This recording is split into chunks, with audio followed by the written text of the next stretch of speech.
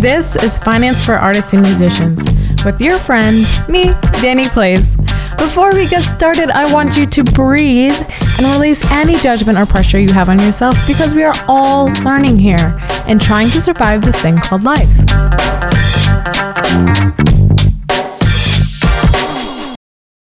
Welcome back, fam, to another episode of the Finance for Artists and Musicians podcast with me, Danny Plays. Having a car is critical to having a business as an artist. Well, for most artists, because you need a car to tour. You need a car to drive to the gallery or transport goods or drive your sales to the post office. Having a car is pretty much essential to everyday life, unless you're living in a major city where there's public transportation. If not, you definitely need to have a car. So what are the different ways to buy a car? You can pay in cash, which is simple and straightforward. If you have the financial means, this allows you to own the vehicle outright, which without any financing or an ongoing monthly payment. If you can do this, this is your best bet. Just long-term, owning a car outright versus having a lease or a loan on a car will save you money.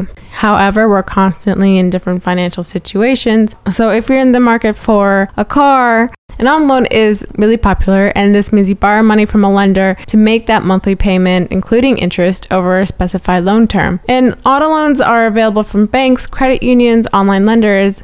But it's important to compare the interest rates, loan terms, and fees from multiple lenders to secure the best financing options for your needs. So definitely shop around for rates. You can also get dealer financing. Car dealerships often have better financing options to buyers as they work with various lenders and financial institutions, and they provide the loans directly to you. So while it is convenient, though, it is critical to research and compare the terms and all the numbers with other loan options to ensure you're getting the best deal. All right. You can also do a lease. Leasing a car involves paying for the use of a vehicle over a specified time, typically 2 to 3 years, and lease payments are generally lower than loan payments. However, it just kind of depends on the car and the time and all that stuff. But at the end of the lease, you don't own the car. So leasing could be a good option if you prefer driving a new car every few years or if you want lower monthly payments. However, you want to understand what the terms, the mileage limits for the lease, and the potential fees associated with leasing,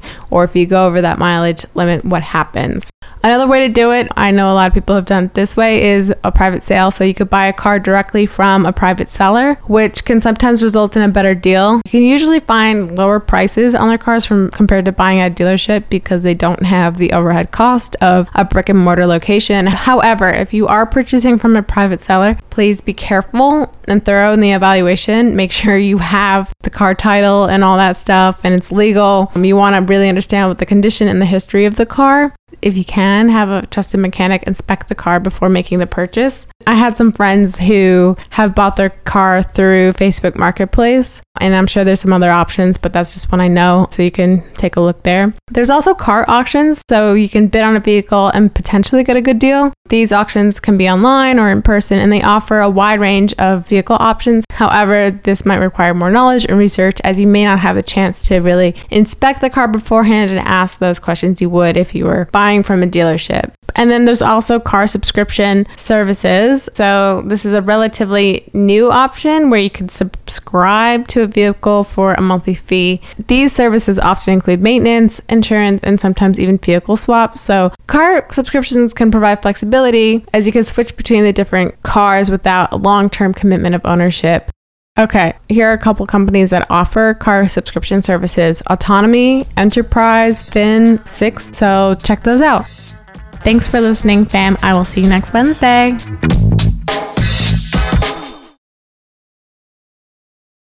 This content is for general information purposes only and do not constitute accounting, legal, tax, or other professional advice. You can seek appropriate advice from an accountant, financial planner, lawyer, or other professional.